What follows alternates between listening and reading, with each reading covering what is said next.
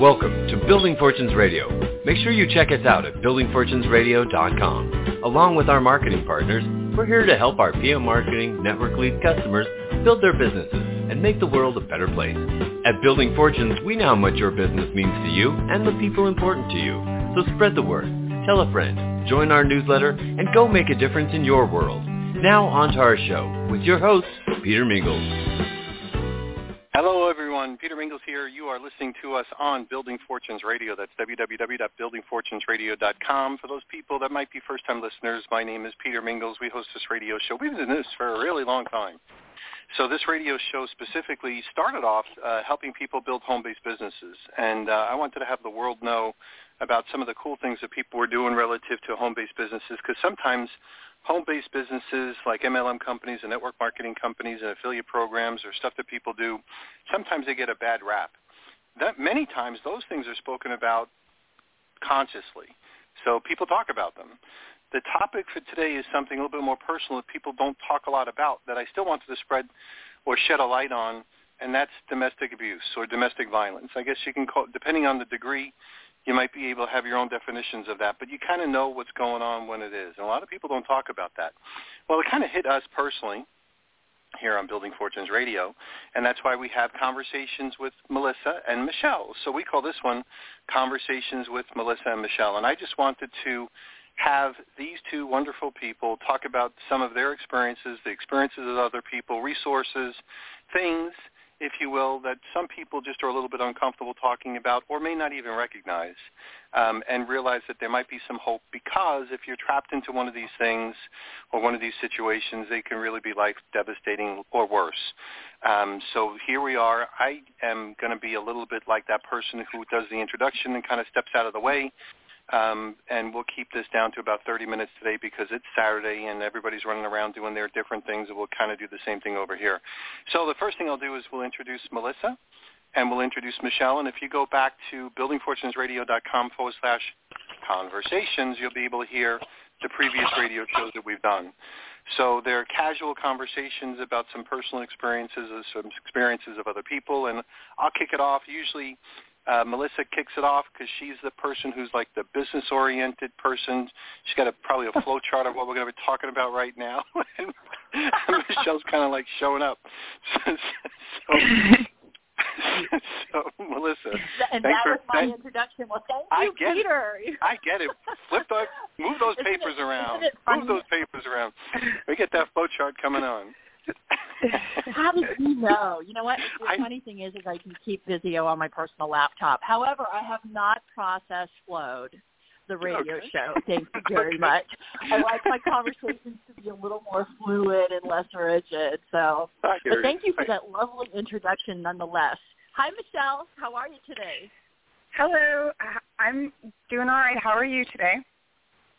I'm doing pretty good. You know, I feel like I'm already losing track of my morning. I don't know how it's already 11 o'clock Central Time or 12 Eastern, right? So, but anyway, you know, we were talking, and Michelle and I, sometimes we have things that are coming up for us that week. And, you know, as I was thinking about preparing, you know, thinking about our show and what we might want to chit-chat about today, you know, I guess what came to mind was people. You know, last week we had an interesting show and started to dive into, you know, the business owner and whether it's you or you have somebody that you may know or suspect might be struggling in this way in their lives. Well, I thought it might be fun for us to talk about what do you do if you know that someone's being abused or you suspect. And I went back to some resources that I have from the Area Women's Center, and I have a really cool list of do's and don'ts.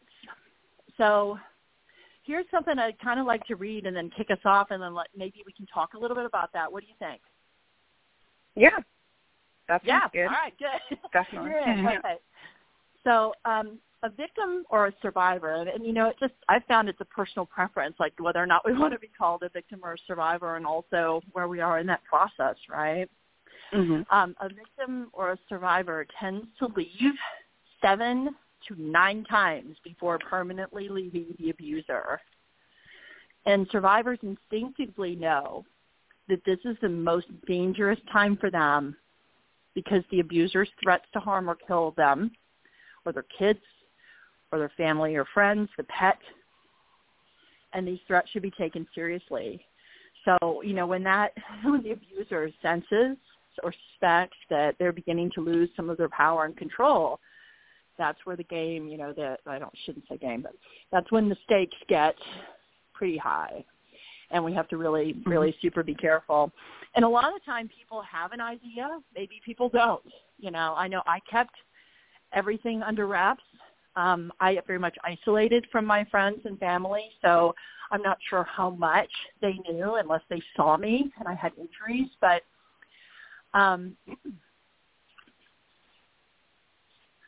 sorry, phone calling in. But these threats are supposed to be taken seriously. And so if you do suspect or that somebody's being abused, there are some guidelines for concerned family members and friends on what to say, what to do, and what not to. So let's start out with the do's, okay? And Michelle, just jump in if you've got something that you want to say about this. I think that we both have had experiences with all of these to some degree, and some that work better than others, and why So I think maybe that would be helpful for us to share today. Yeah, I'm remembering one of the things that helped me when I went to to get help.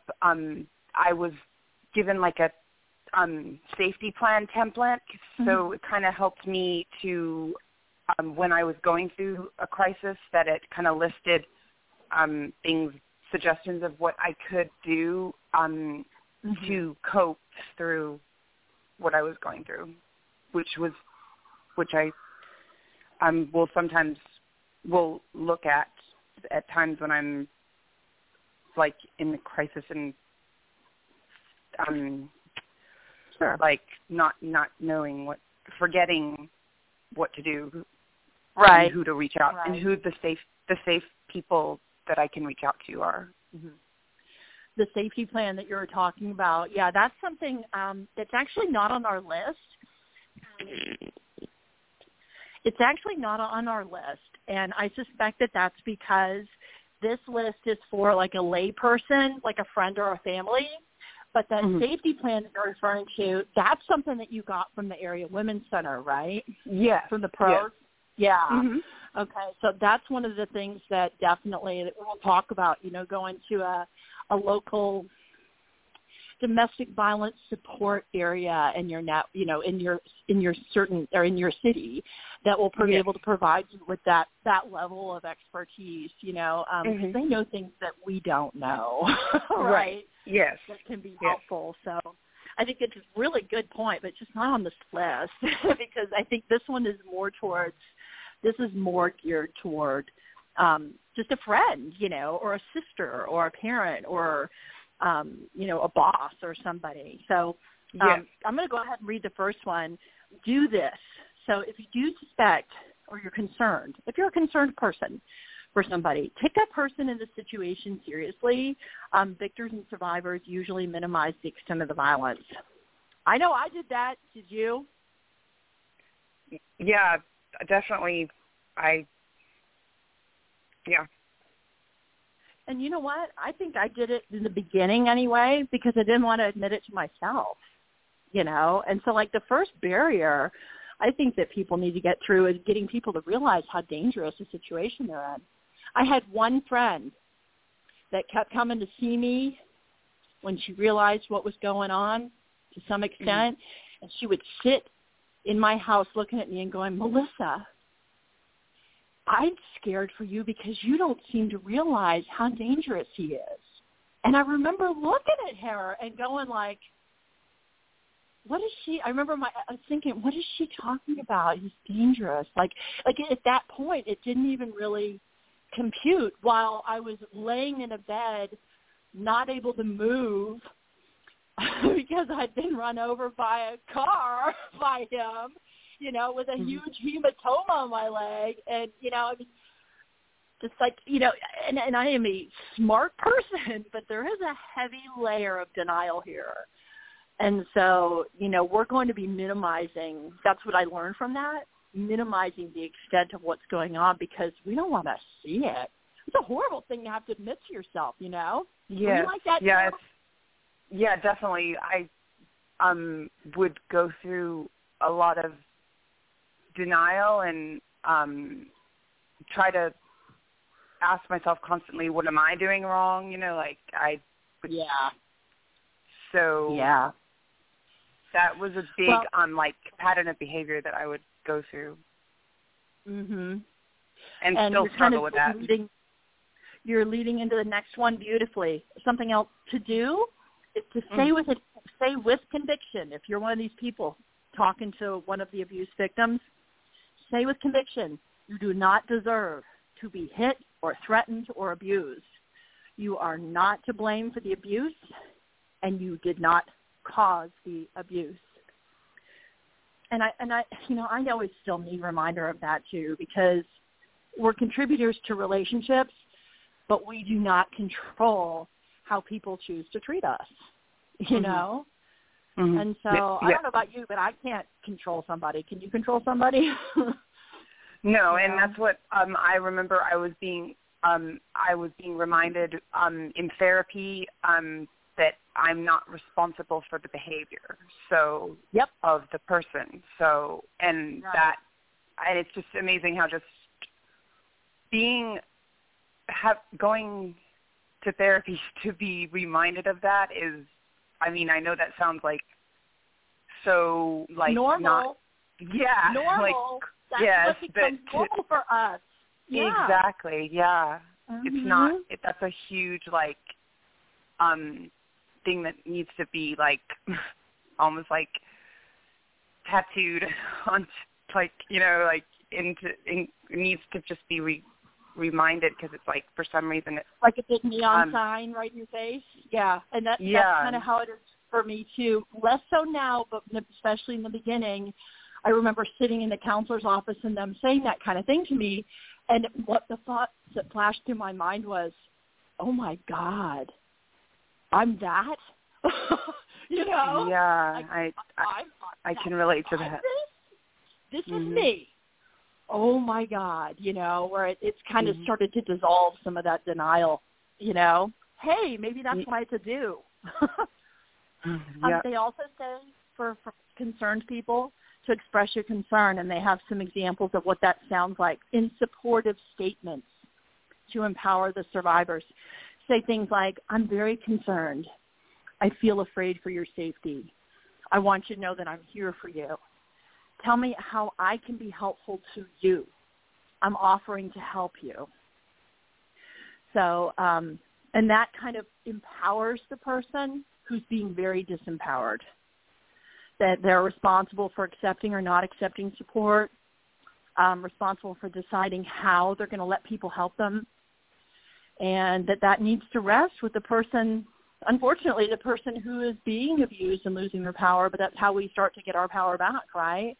We make those choices for ourselves, and we do engage the people who care for us, or we seek out help from services. So it says here for a survivor to begin to trust their own judgment, taking personal responsibility, and making decisions are vital to his or her ability to trust their own judgment and act on their own behalf. Wow. Yeah. I know that it's also very,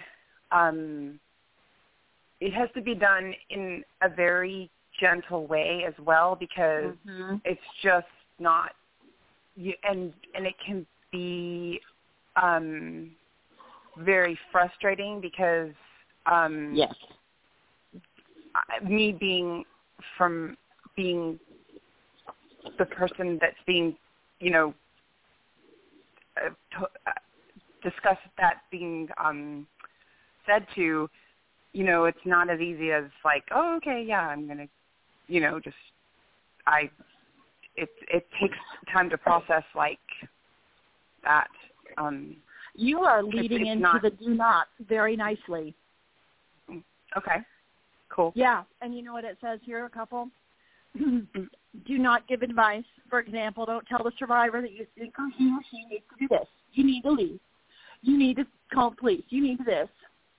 Simply be there with them in their confusion and just listen, because it is such a lonely place to be. And another do not is don't criticize or judge the survivor or the abuser. Let survivors make their own decisions and accept their decisions as right for them at their time, and then don't judge their decisions. Because we're ready when we're ready, right? Right, and that's so true, because so many times in my experience I've been, that's been done, like, I've been told, leave and all those same, lines of advice, and I'm just like, it's not as easy as that. So. For me, I was the one changing the locks many times. I owned the house, right?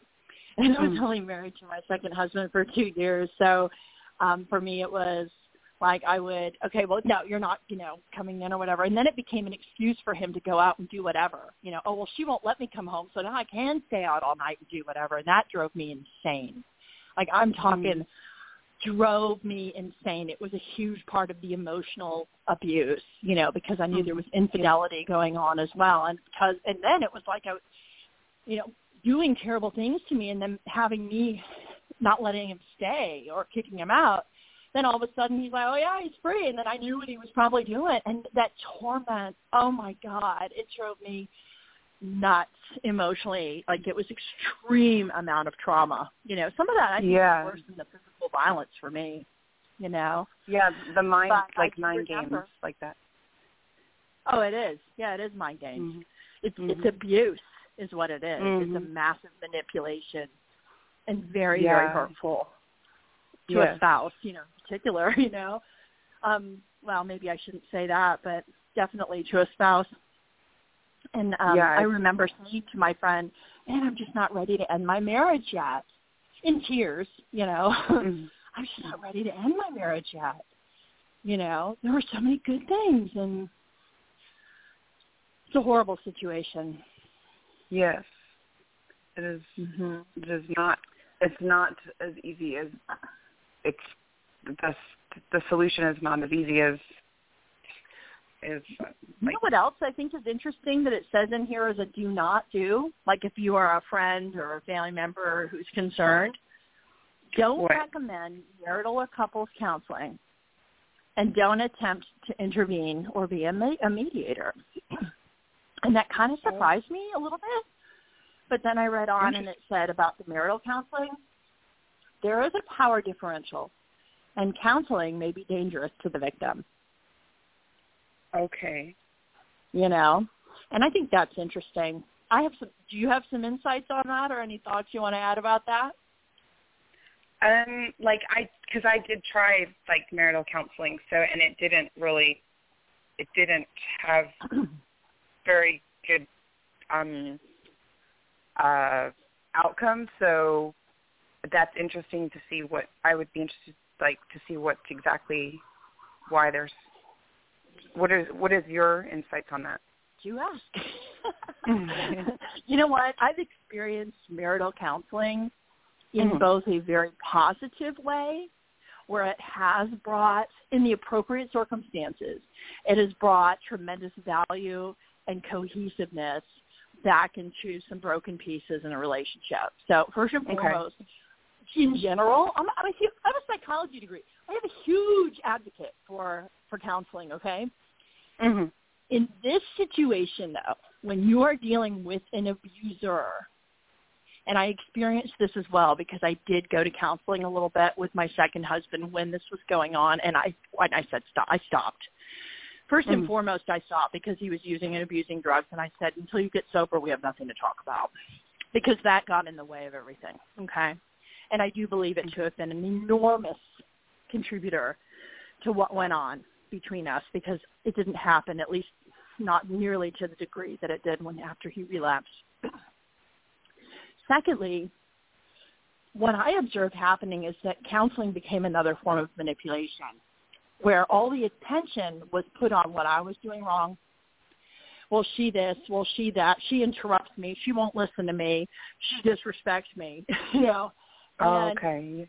But and not that, and it's so that's why it's dangerous, because for those of us who want to make a marriage work, and we do recognize that we contribute to a relationship. It's never just one side, right? Yeah, but that's what I thought like, when going into it. I felt like it kept me hooked in, and that it was just another way to beat on me, because I'm dealing with a drug addict for one thing, and then I'm dealing with, you know, this kind of this abusive situation, and I didn't see him willing to look at his own self at all. It just became like a finger-pointing episode with a professional mediator. And I'm like, you know what?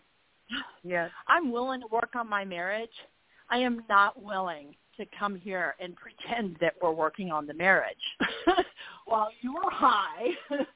And it's just a giant finger-pointing episode. And so, you know, again, marriage counseling can be really wonderful, but in an abuse situation, it's not going to fix it, you know.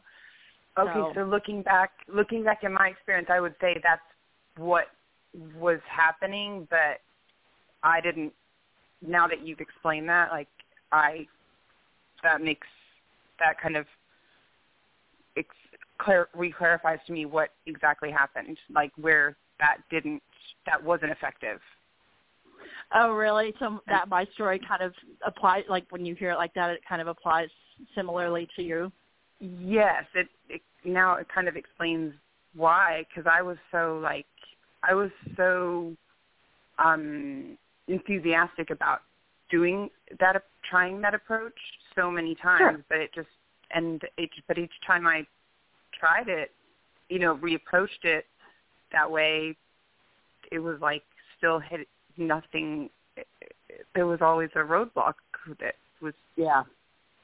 So I don't know. I couldn't understand. I was trying to understand what was I. Again, I would then say to myself, "What am I doing wrong?" So that and you know would what? then People's just get me right are back. Huge. Your motives, if I may, were probably to repair a marriage and to own your part and to cooperate, knowing you the way I do so far, right? Yeah, and I wanted to be a good influence on my.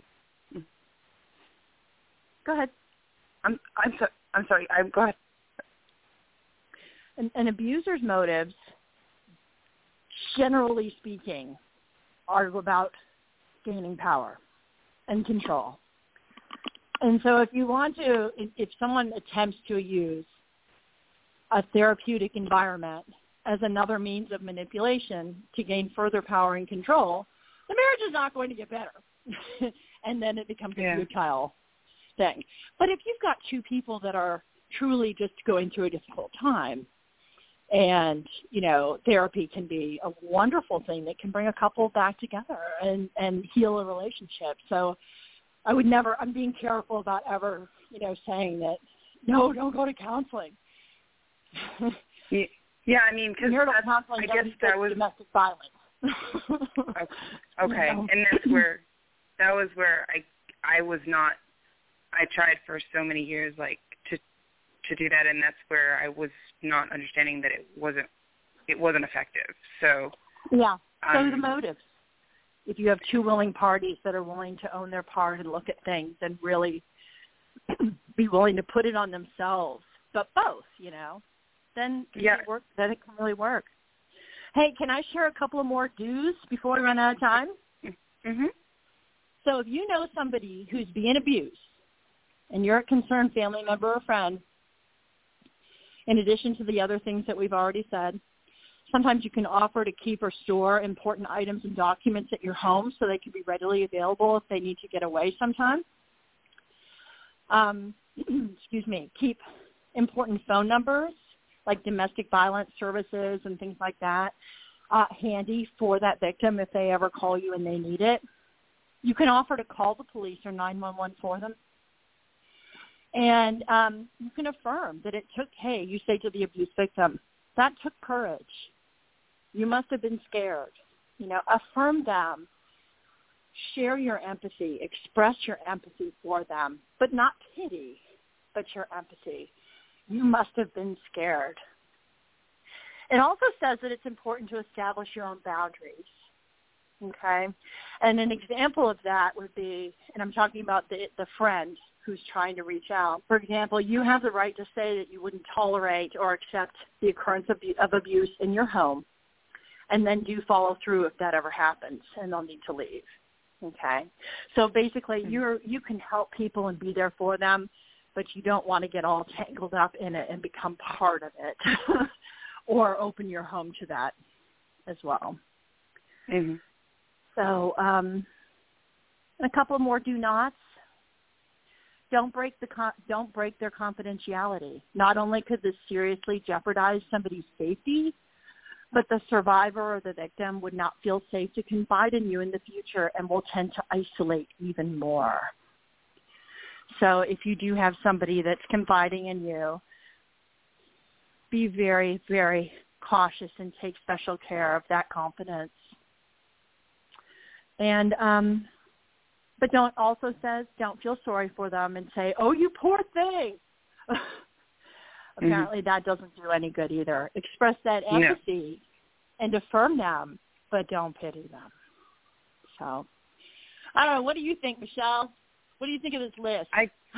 I definitely I like the list, and I remember one thing that you always have told me, and when is that saying of then I write it a lot and try to remind myself is what would someone who loves themselves do?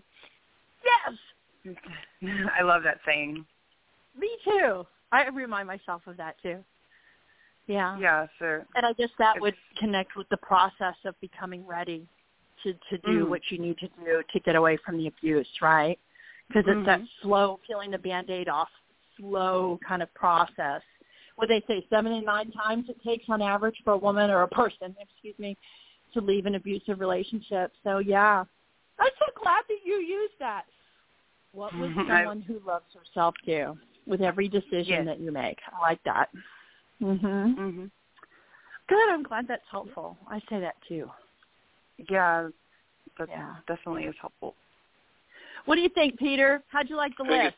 It's all a great, wonderful conversation, and I know we can expand on this more, but everybody's on a tight schedule, so I'm going to say thanks, and we're going to wrap it up. So for those people listening in, if you go back to buildingfortunesradio.com/conversations, buildingfortunesradio.com/conversations, and we can explore these. I want to jump into the therapy thing. Maybe next time we do a little bit of a conversation relative to that for next week or whatever. Yeah. But we're going to wrap it up because I know everybody's on a tight schedule. Everybody's on a tight schedule. So we will catch you guys later. Thanks for listening in. Okay. Oh, you did want to give out that.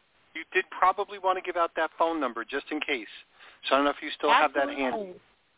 The National Domestic Violence Hotline, 1-800-799-7233. National Domestic Violence Hotline is 1-800-799-SAFE. Perfect. We're going to catch everybody next. We'll catch everybody next week. Thanks, everyone. Thanks. You've been listening to Building Fortunes Radio on buildingfortunesradio.com. Thanks for listening.